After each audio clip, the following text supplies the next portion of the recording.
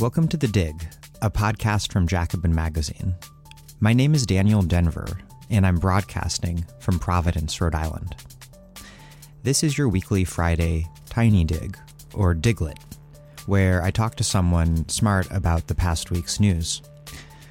Unsurprisingly, that news has been horrendous. The Trump administration, just as Houston, started looking ahead at a long, expensive, and painful recovery, and as yet another hurricane, Irma, loomed off the coast, announced that it will end DACA, a program that provides protection from deportation to young, undocumented immigrants who came to this country as children. Outrageous but hardly surprising, the move, if Congress doesn't act, will mean that some 800,000 people who, by and large, know no other country but this one, and who, thanks to DACA, have been able to work and go to college, will be eligible for deportation. It is, even by the brutal standards of this country's history of immigration enforcement, spectacularly cruel.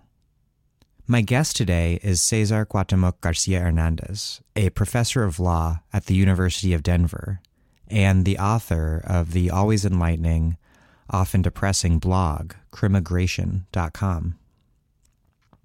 Before we get started, as you've no doubt noticed, we are now doing 2 episodes a week, the longer dig and this diglet. We've gotten a really great response, including dozens of new supporters on Patreon. To keep it going, however, we need yet more support still. So thanks to everyone who has donated, and if you're a regular listener, or a new listener who's quickly fallen in love with the show, please press pause now and go to patreon.com/thedig. That's patreon.com/thedig and make a contribution. If you give $10 a month or more, we have Socialist Book Swag to send you. And if you have donated already, I want to thank you again. I really can't thank you enough. I get an email notification every time someone new donates, and it gives me a really pleasant shot of dopamine, which is the sort of drug relief at the bare minimum that I'm going to need to make it through the Trump administration. Our goal right now is to reach 700 supporters in total by the end of the year. We think we can do it, but we can only do it if you help us. So please go to patreon.com/thedig. And I also wanted to tell you that we have a really exciting fall lineup in the works. So far, and it's not completely finalized yet, but so far, I've scheduled interviews with Khaled Beydoun, Aziz Rana, Frances Fox Piven, Brandy Jensen, Leslie Lee, Eve Pacer, Paul Freimer, Matt Chrisman, Corey Robin, Matt Karp, Noel Bridgen, Tim Shorak, Nikhil Saval, and Dorothy Roberts. And there are more to come. And next week, on Tuesday, I'll be posting a special 3-interview episode on Houston. Thanks for listening, and here's the show.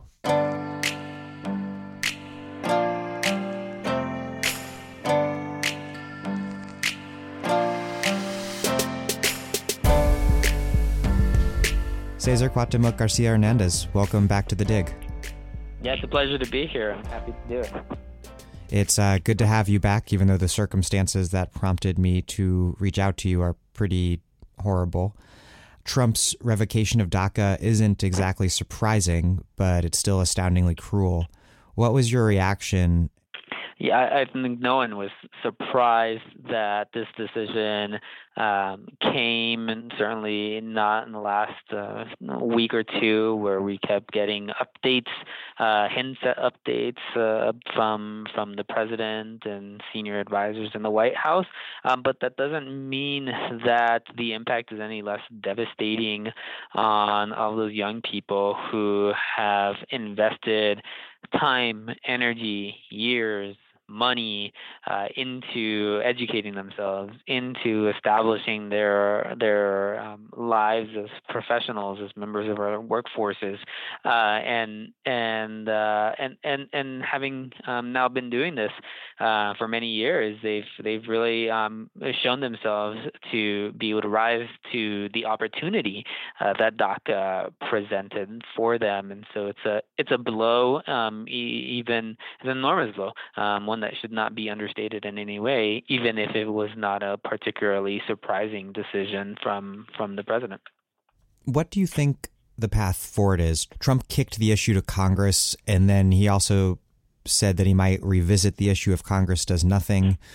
What do you make of Trump's comments, if one can make anything clear of them? Yeah. And do you believe that Congress might finally come through? They certainly have not done so in the past. Yeah, I think it's important to be somewhat skeptical of President Trump's comments, whether they are in tweets, whether they are coming out of his mouth. He has shown himself to be remarkably uninterested in meandering from point A to point B, and unperturbed by completely flipping his positions. I think this is the logical result of being largely ideologically vacuous, and not having at all an understanding, not having shown at least publicly an understanding of the impact of the many decisions that he and his administration are making. Just today, he sent out a tweet about how folks who have DACA don't have anything to worry about. That's simply it's ludicrous to say that folks who have DACA have a lot, everything, their lives to worry about, and that's in that, to quote him, he says, "You have nothing to worry about." That suggests at best that he has no idea what the impact of his administration's decisions is. Will Congress act? Who knows? Congress has shown itself consistently incapable of doing exactly what it is now in their court to do. I don't think that the history of the DREAM Act suggests that we ought to be particularly hopeful, but I do think that this is an opportunity for advocates and activists to push Congress to take the morally and economically sound position, which is to provide a legalization path for these young people, but not to do so on the basis of thinking about how many people to exclude. DACA is a remarkably narrow process or program that excludes all kinds of people who are just ordinary human beings, and I would hope that Congress takes a more expansive view of that, and at least the activists push Congress to do that. I want to talk about Attorney General Jeff Sessions' announcement. He made a lot of inflammatory statements during his speech on ending DACA. The effect of this unilateral executive amnesty, among other things, contributed to a surge of minors at the southern border that yielded terrible humanitarian consequences. It also denied jobs to hundreds of thousands of Americans by allowing those same illegal aliens to take those jobs. Sessions said that DACA effectively provided a legal status to immigrants and that it was an unconstitutional executive usurpation of what should be a legislative matter. What's your response to that? Yeah, DACA never provided a legal status for anyone. It provided a promise of a reprieve from immigration enforcement actions. And that promise is what's known in the law as deferred action, the D and the A in DACA.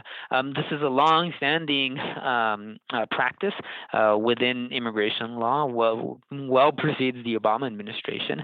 And it's just a form of prosecutorial discretion. And prosecutorial discretion is common across areas areas of law. It's extremely common in the criminal context, where prosecutors have basically unhindered authority to decide which crimes to investigate, which not to investigate, which suspects to charge with criminal offenses and which not to. Sometimes that's for good reasons. Sometimes that's for bad reasons. Sometimes we might say, well, we know that Denver is full of people who are engaging in federal drug crimes, but we're not going to go after them because of some countervailing reason. I can point you in that direction from where I'm sitting in my office at the University of Denver right now. And then that might be a perfectly good reason to decide not to prosecute certain kinds of criminal activity. Other reasons are, well, sometimes just I know this person's father, right? And his father is my golfing buddy, and whether it's a good reason or a bad reason, the courts are pretty clear that we leave that decision to prosecutors to decide for themselves which offenses to go after. And deferred action is nothing more than a form of prosecutorial discretion that didn't start with President Obama or with DACA and won't end with DACA's demise either.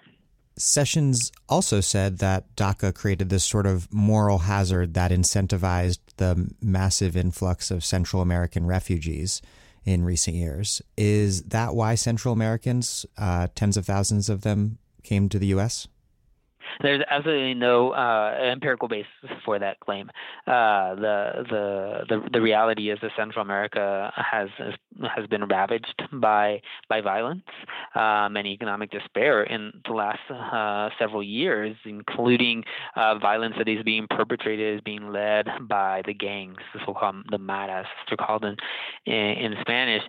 Gangs that originated in the United States in the 1980s and flourished in Central America when the United States chose to address the reality that young immigrants who were brought here as children and were being socialized in our urban areas in the 1980s and early 1990s were being pushed into a marginal existence, where they oftentimes, when during those peak teenage years, when young boys do all kinds of dumb things, many of them engage in criminal activity as a result of or as part of gangs.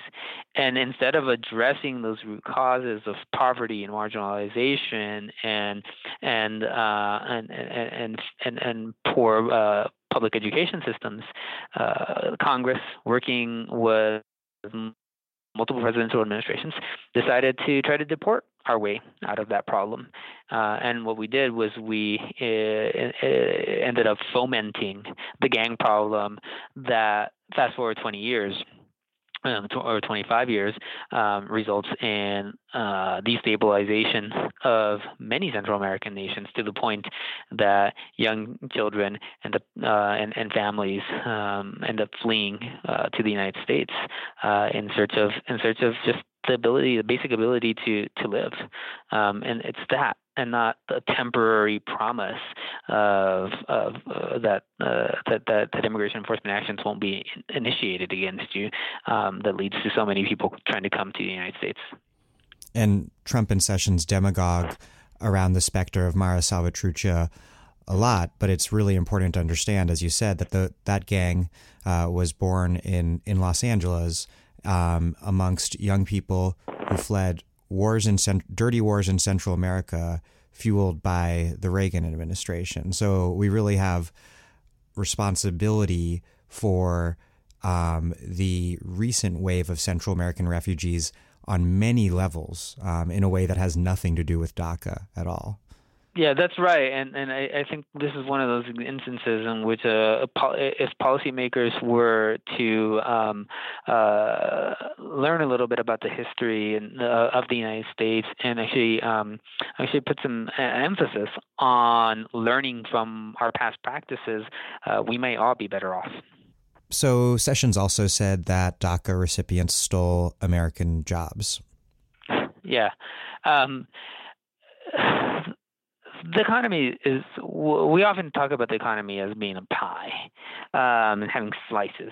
It's just, I don't know who came up with that image of the economy. I think they've done an enormous disservice to all of us, because that suggests that the economy is fixed, that it's static, that it exists in some size, and we carve out pieces, some to you and some to me, and the more that work that you have, that means the less work I have. The more income that you have, the less income I have, and that's just not the way that the economy works. It's a dynamic creature. It contracts and it expands. We've seen these contractions. We've seen them have devastating effects. We've seen expansions, and we've seen that expansion be able to improve the lives of generations of people in the United States. That's not any different now. DACA recipients are not so extraordinary. They're not so powerful that they can alter the forces of capitalism by themselves. Yes, and it's a remarkable statement from an administration that, along with their congressional allies, is so dedicated to redistributing as much money possible upward to the super rich. It's a remarkable scapegoating. It is, and it's a suggestion either that they don't understand the way the economy operates, or that they are perfectly willing to lie in defense of other items on their agenda, particularly demonizing migrants, and I think it's the latter of the two. Another thing that Sessions said in terms of the legal question is he seemed to mislead on the judicial history of DAPA, or Deferred Action for Parents of Americans. In my hearing of what he said, he made it sound like the Fifth Circuit's ruling against DAPA, which upheld a district court judge's nationwide injunction against it, and which was later affirmed by a split Supreme Court, he seemed to me to suggest that it was presidential, which I don't think is quite right. What's your take on that? And first explain what DAPA is or was. Yeah, the Deferred Action for Parents of Americans and Lawful Permanent Residence program is what we often refer to as DAPA, and that would have provided, again, a temporary reprieve from enforcement actions of the parents who have certain parents. Parents who have U.S. citizen kids and permanent resident kids. Permanent residence is just the formal way in immigration law of describing somebody who has a green card. DAPA was challenged by a number of Republican-led states, with Texas at the forefront, and that was enjoined by a district court judge, Andrew Hanen, located in South Texas. That was affirmed by the Fifth Circuit Court of Appeals, and then the U.S. Supreme Court entered a split decision 4-4, which just automatically affirms it. Which automatically affirms the lower court decision, so the Fifth Circuit decision. But to say that has any bearing on the DACA program itself is slightly wrong, and Attorney General Sessions, I think, is not confused about that. I think that again was just obfuscation. I think that was just a lie, because he's a lot of things, but he's not an idiot. He's not an idiot. Yeah, he's not dumb. And there are senior people within the Justice Department who are very clear about the distinction between DAPA and DACA. So no court has to date entered a decision on the legality of DACA, and to act on. Attorney General Sessions made a lot in his speech on Tuesday about the possibility that some states, again led by Texas, might sue, challenging the legality of DACA, and he said that was a significant factor in the Trump administration decided to rescind DACA. But of course, that's not an actual lawsuit. It hasn't actually happened. He's acted on the basis of a threatened lawsuit. I would now that we have at least two actual lawsuits that have been filed in the last 36 hours or 48 hours, challenging the Trump administration's decision to end DACA. I wonder if that means that he's going to give equal weight or greater weight, actually, to the actual lawsuits than he gave to the hypothetical lawsuits. So maybe now he's gonna actually rescind his rescission because he has been sued twice. Yeah, who knew Jeff Sessions was so gun shy? Exactly. Who knew that he that after all those years in the United States Senate, he would run and hide as soon as somebody threatened to sue them. The Justice Department, the federal government gets sued all the time, and if he's gonna cower at the moment that somebody sues him, then we need somebody else at the helm of the Justice Department. Speaking of Sessions' true motivations, I think he got to the heart of them when he made a pitch in announcing the end of DACA for Trump's proposal to limit authorized immigration. There's always all this attention paid to quote-unquote illegal immigration, but the nativist xenophobe movement its true goal has always been to sharply reduce legal immigration and to turn the clock back to 1964 when the country had an explicitly white supremacist immigration system in place. Yeah, I think it in a way there's a bit of a breath of fresh air that comes out in moments like that where high level officials like the Attorney General stop lying and reveal their true colors. The immigration restrictionist lobby in the United States, led by organizations like Center for Immigration Studies, have long wanted a smaller number of lawful immigrants being admitted into the United States, into the country, and they now have a voice in the cabinet, and they have staff level voices as well spread throughout the administration. And so I think in a way, those kinds of comments ought to be received as indications of their true colors, and at least be moments in which advocates for immigrants can stop and pause and get and truly assess what the Trump administration's goals regarding immigration are, as opposed to having to navigate through this thicket of lies and obfuscations and at least when we're dealing with the president himself, complete misunderstandings of what's happening. I think in the past that mainstream immigration moderates have so often sold out undocumented immigrants to protect relatively high levels of authorized immigration. But not only is that cynical and cruel towards unauthorized immigrants, it also clearly, now that Trump and Sessions are in the White House and the Justice Department, it clearly didn't work. And by feeding the fires of quote unquote illegal immigrant sentiment, they've also brought these nativists who truly just want to sharply restrict immigration, and especially immigration of poor people of color, really dramatically. Yeah, I think what we're talking about here is we're identifying this binary in immigration law conversations that's existed over many years, which is that there are some good immigrants and some bad immigrants, and that somehow it's possible to tell the two apart.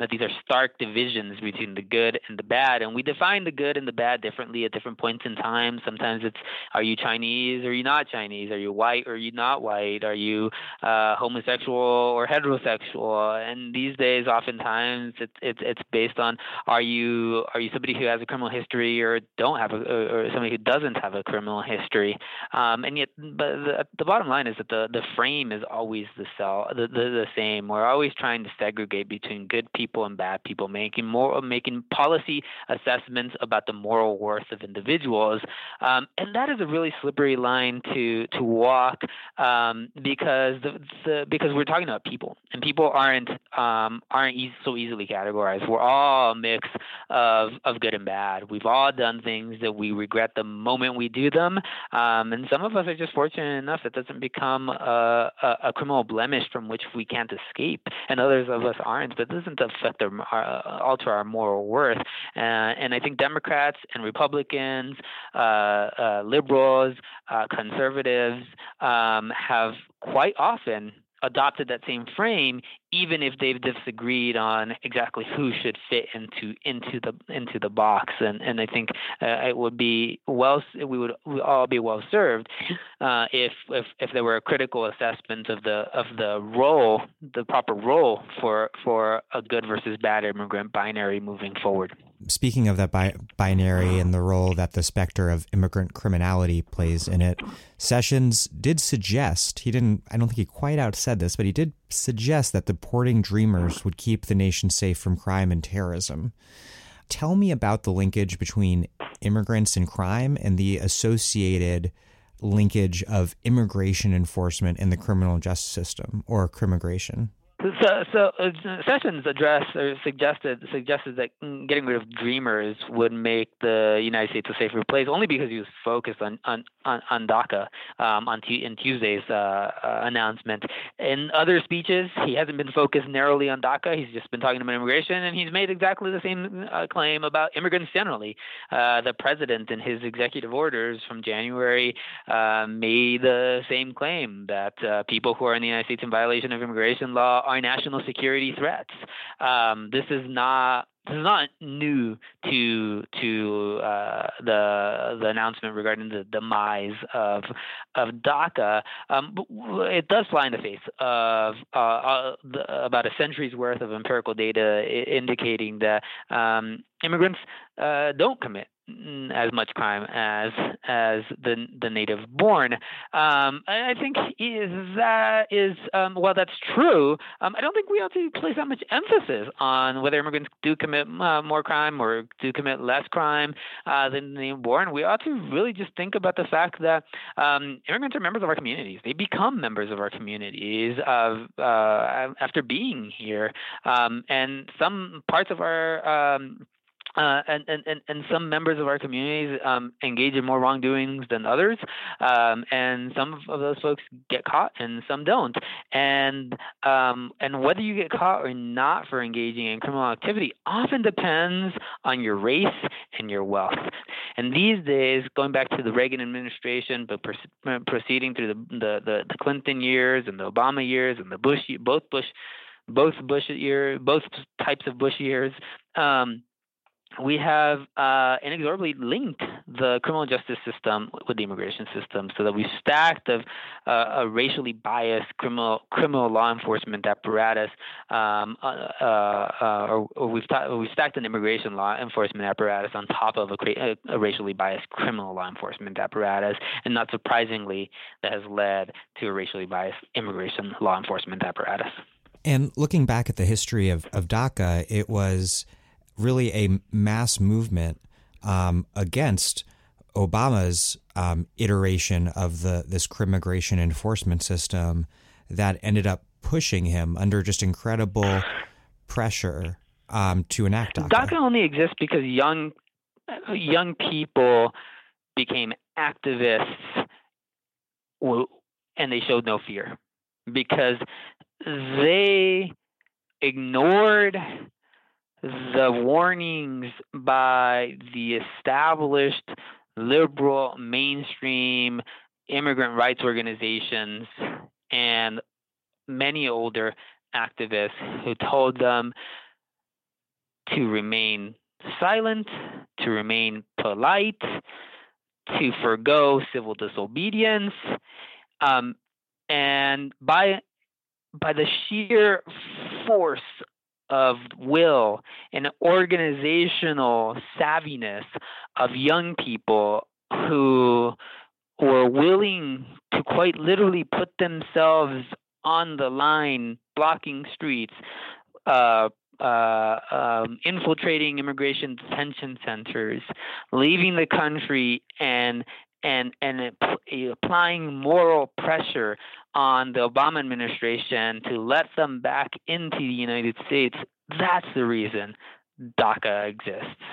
And it's that experience that gives me hope that we will be able to find a path to do what is morally right, not only by these young people who are now on the verge of losing DACA, but the millions more who are just as much in need of a loosening of the immigration law ties, but who weren't benefiting from DACA. Cesar Cuauhtemoc Garcia Hernandez, thank you so much. It's been a pleasure talking to you.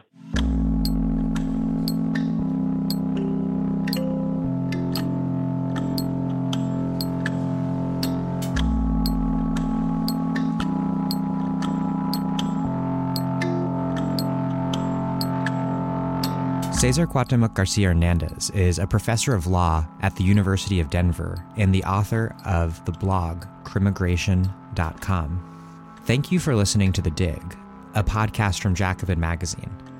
As Marx once was overheard saying, while other podcasts have only interpreted the world in various ways, our point is to change it. We are posting new episodes every week, 2 episodes a week these days with your support on Patreon. The Dig was produced by Alex Lewis, music by Jeffrey Brodsky. Our Postmaster General is Christian Tyler. Follow us on Twitter at The Dig Radio, and please find us wherever you get your podcasts and subscribe. And if it's on iTunes, leave us a glowing review. Those reviews help bring the show to the attention of new listeners, which means more listeners, and that's great. Any propaganda on our behalf, on social media or in person, is greatly appreciated. Also, again, do find us on patreon.com/thedig and make a monthly contribution if you like getting this second weekly dig, and I know you do. Even a few bucks is a huge help, and we truly, really, definitely, thoroughly appreciate it.